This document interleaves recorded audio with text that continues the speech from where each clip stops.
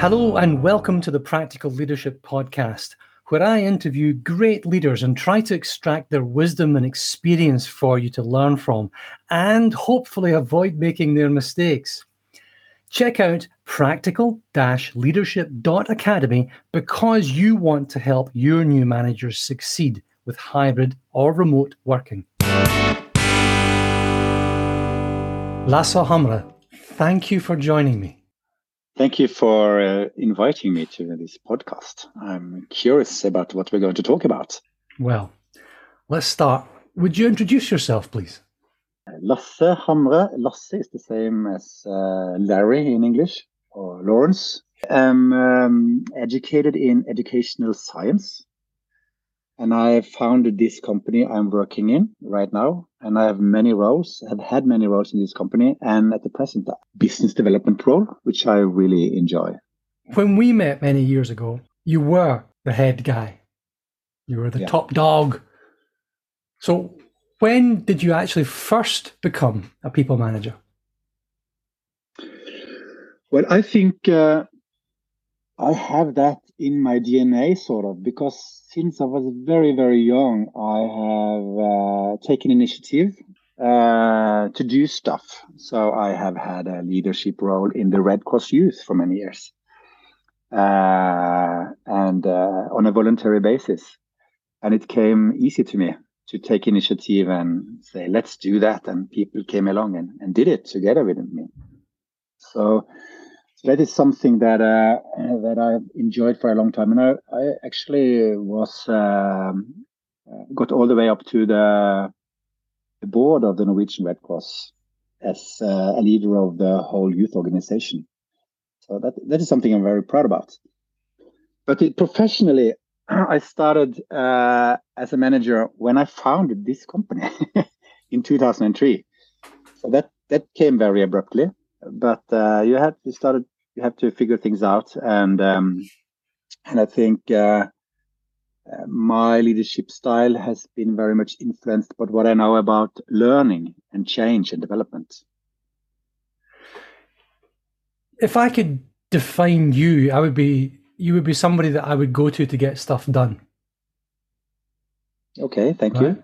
Oh, absolutely. I mean, but you've got a background. You've got a phenomenal background. I think you were underplaying it. And you've got a background in the military. You were the one who's possibly educated every educational professional in Norway. Everybody I speak to in Norway knows you. They know, because you used to lecture on this, didn't you? I did. I had a meeting with one of my former students last week, and he's working as a headmaster, you can say, for all the departments in the Norwegian government. So he has a very prominent role. So we had a very good conversation. And I also learned a lot from the military about, what is strategy, what is tactics. And it's the same in business. But they have a very practical approach to it. So that's interesting. And I like the practical approach to leadership. It has to be practical. As an educator, and you'll have seen this through the military, and practiced this, obviously, as an educator of education professionals, and your desire is to improve other people, what's the first thing that you tell new managers or new people leaders to do? I say, trust your team, because if you don't, you can just walk out the door and leave, because it's the team who does the job for you. So you have to trust them. It's the most important thing, because it's the team. If you trust a team and you manage a team to work well together, they can do magic. And I have an example to share with you, Paul. I might have shared with you before, but I learned this when I was working at the Swedish Military Academy in Stockholm. And they trusted the cadet with their own learning process. So instead of telling them, what to do, they invited them to create their own plan for learning their profession as captains, or platoon leaders. So an example here is very interesting. They they took the new cadets out to the coast, and they demonstrate how to win a bridgehead along the coast, to a fortified bridgehead. And they were supposed to. They watched an exercise with a more mature team coming in on a ship which is called a fast assault craft, CB-90 class. It's not too big. It's very fast, and it can stop on a dime almost, because it's has these water jet engines, and you just reverse the water stream, and then it stops. This is something you would like to have when you are approaching enemy area. You don't want to slowly end up by the coast. So stop abruptly, jump ashore, and secure the bridgehead. So the young cadets came out there on a Monday and saw that exercise, how it was done. And when the exercise was over, the teacher came to the cadets and said, "So today it's Monday. On Friday, you will have to do the same. So here are some manuals, here are some books, here are some expertise. You can talk to these men, my teachers. And here is the assault craft. You're welcome. See you on Friday." Isn't that motivating? What happened? Well, they had to start by planning their own learning process. So how are I going to approach this problem? We don't know anything about it, but we have all the means we need to be able to learn this. It's made available for us from our teachers. So they created their teaching plan. They scheduled in the teachers. They had study circles. And when they created their learning plan, they needed to sort of slice up the task in different subtasks. What do we need to know to be able to do that task? And they sliced it up in different subtasks, and then they invited teachers to come and teach them the different stuff. And they made it on a Friday. Can you imagine how motivating it would be to be part of that team and be given the trust of a assault craft for millions of crowns? I mean, that's an exercise not solely in trust. You take immediate ownership of the challenge, perhaps because you're being trusted. And then your job is to disassemble the problem to its component parts, learn how to follow each one. That's an interesting approach. What I'm trying to ask. I have an example from a large Norwegian and international company that I've had a conversation about the question of recruitment. So we all know that getting the best brains is almost impossible at the moment. It might be easier if the economy is stopping up, but still, it's very hard to get the best brains. So when you want to move your business into new areas, how are you going to deal with that? And they came to us and said, "How should we think about it? We can't just recruit people, because it's just businesses overbidding each other in wages, and because you don't have the people." And then you come to the question of skilling and reskilling and upskilling and all these things. How can you do that best possible way? And this company, they wanted to get into hydrogen, the hydrogen industry, to power vessels and use hydrogen as a clean energy source. And I said, and I was inspired by the story from the Swedish military academy. And I said, why can't we just make an experiment? We can make it virtual, because everything can be made virtual now. You have virtual models of everything. Let's create this hydrogen factory, and we invite the people working in your company to be part of that experiment, to build this virtual model of this factory, and then we run simulations on it. And how would that work? How would we the production work? How would the sales work? How what kind of staff would we need? And we can manipulate that in the virtual model. And it's sort of a training exercise, but it's also very motivating and rewarding because you get the ability to try out a future and to learn along the way we go. And this is also what happened when I founded the company. I've never founded a company before. I just had to trust a group of people that I gathered to create this, and we made it. How did you do it? Well, I mean, how did you go about? I mean, it's easy enough just to say, okay, we'll just trust them to do it. We'll just trust them to experiment. I was talking to somebody the other day, actually, whose feedback from an exercise he did in something very similar was, I can't trust my team. They're full of idiots. Yeah.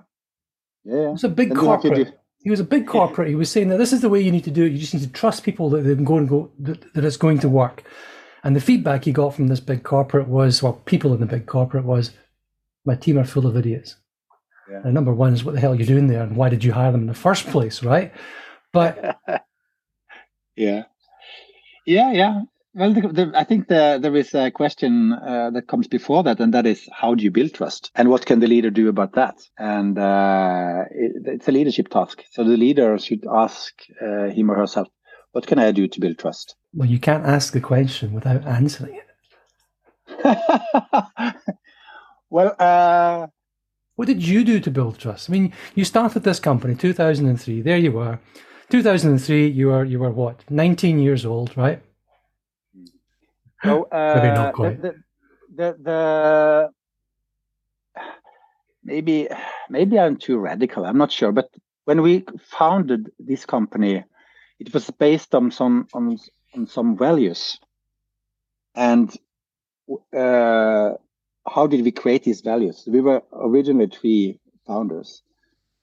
And we had a process where we went deep inside ourselves.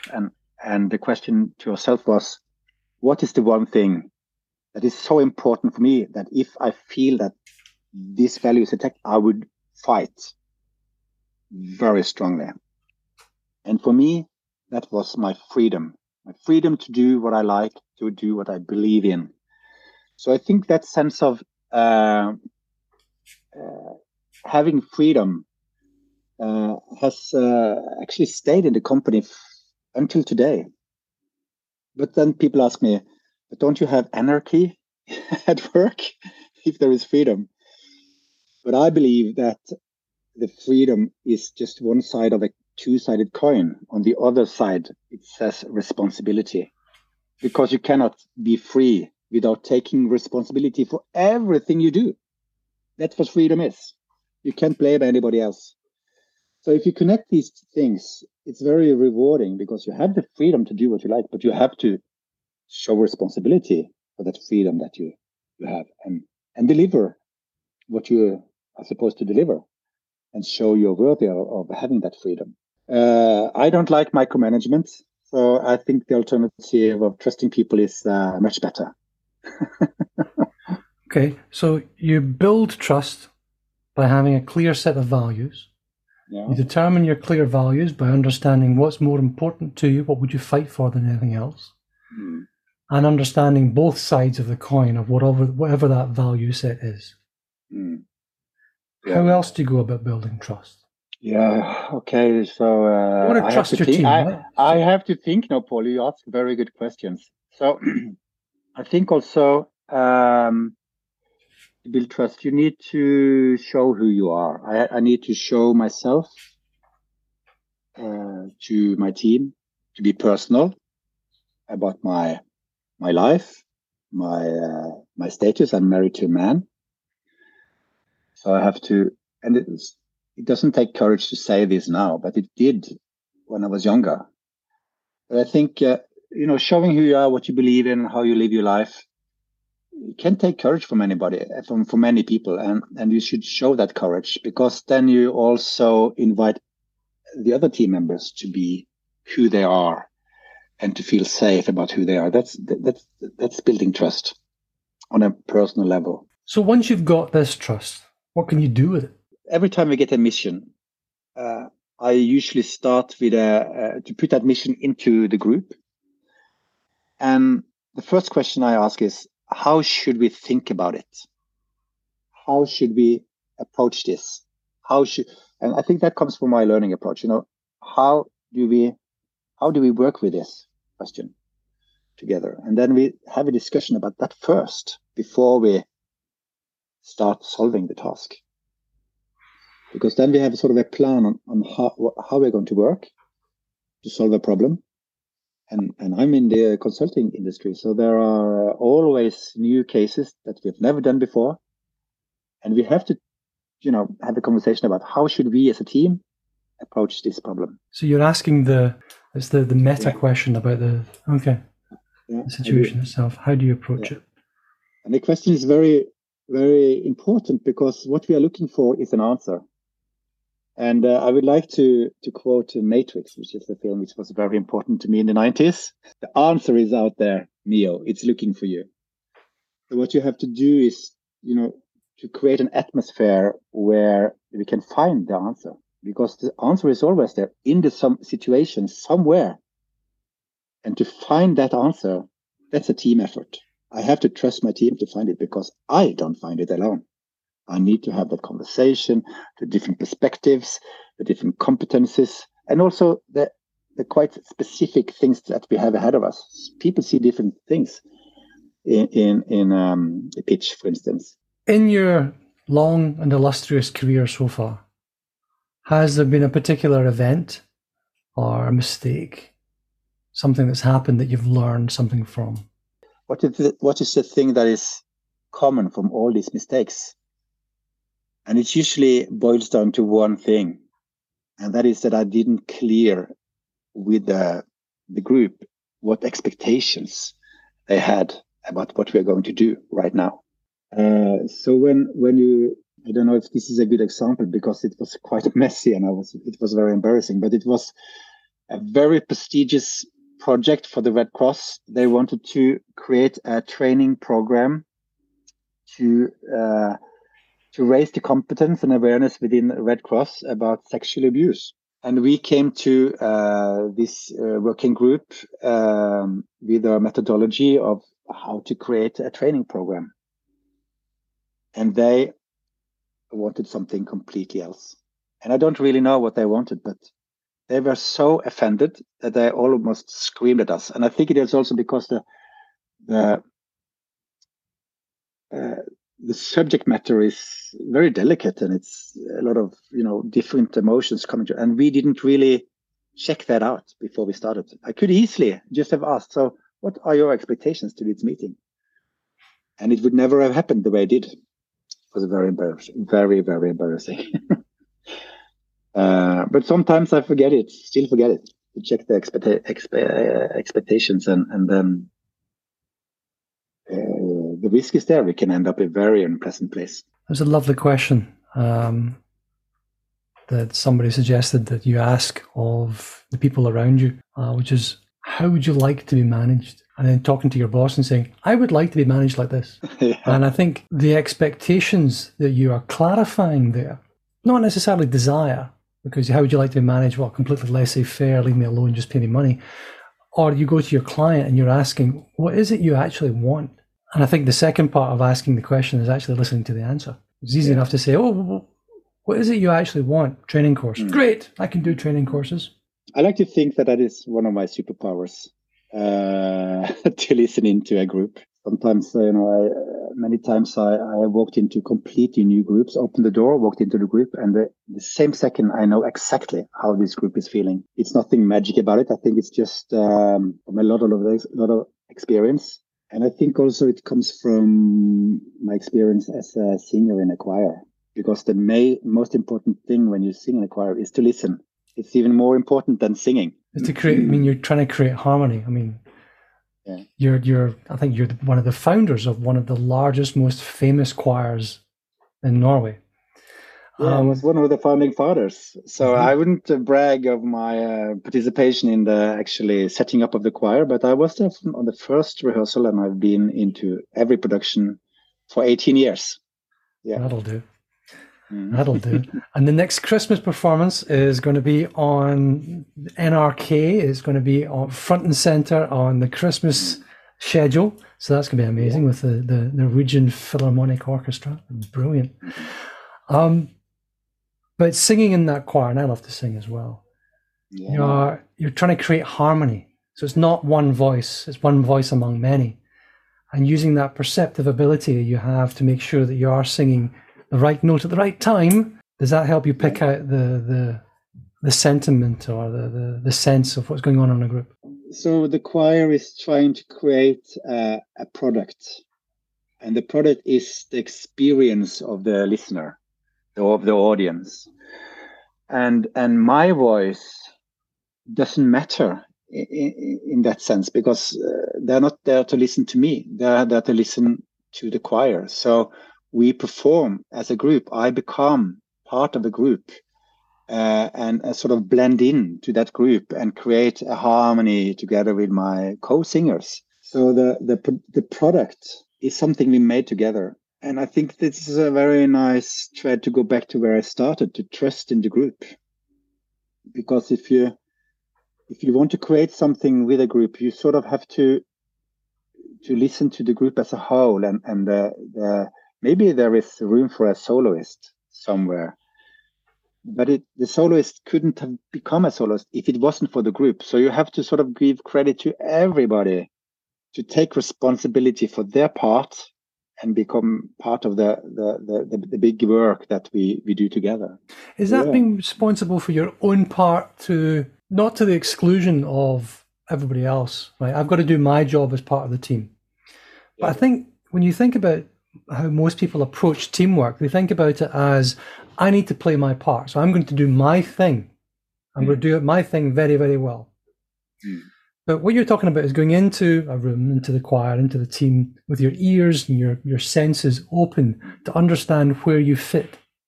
Does that mean that you submerge yourself? Yeah, I sort of get that feeling sometimes. It's wonderful.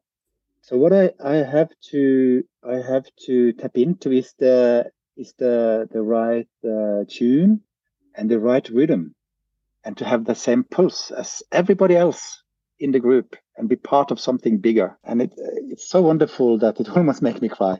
But sometimes you feel that also when you have you work together as a team, that people really listen to each other, and they're trying to make something bigger than each and every one of the team members could have done for themselves. Listening to the pulse of the team.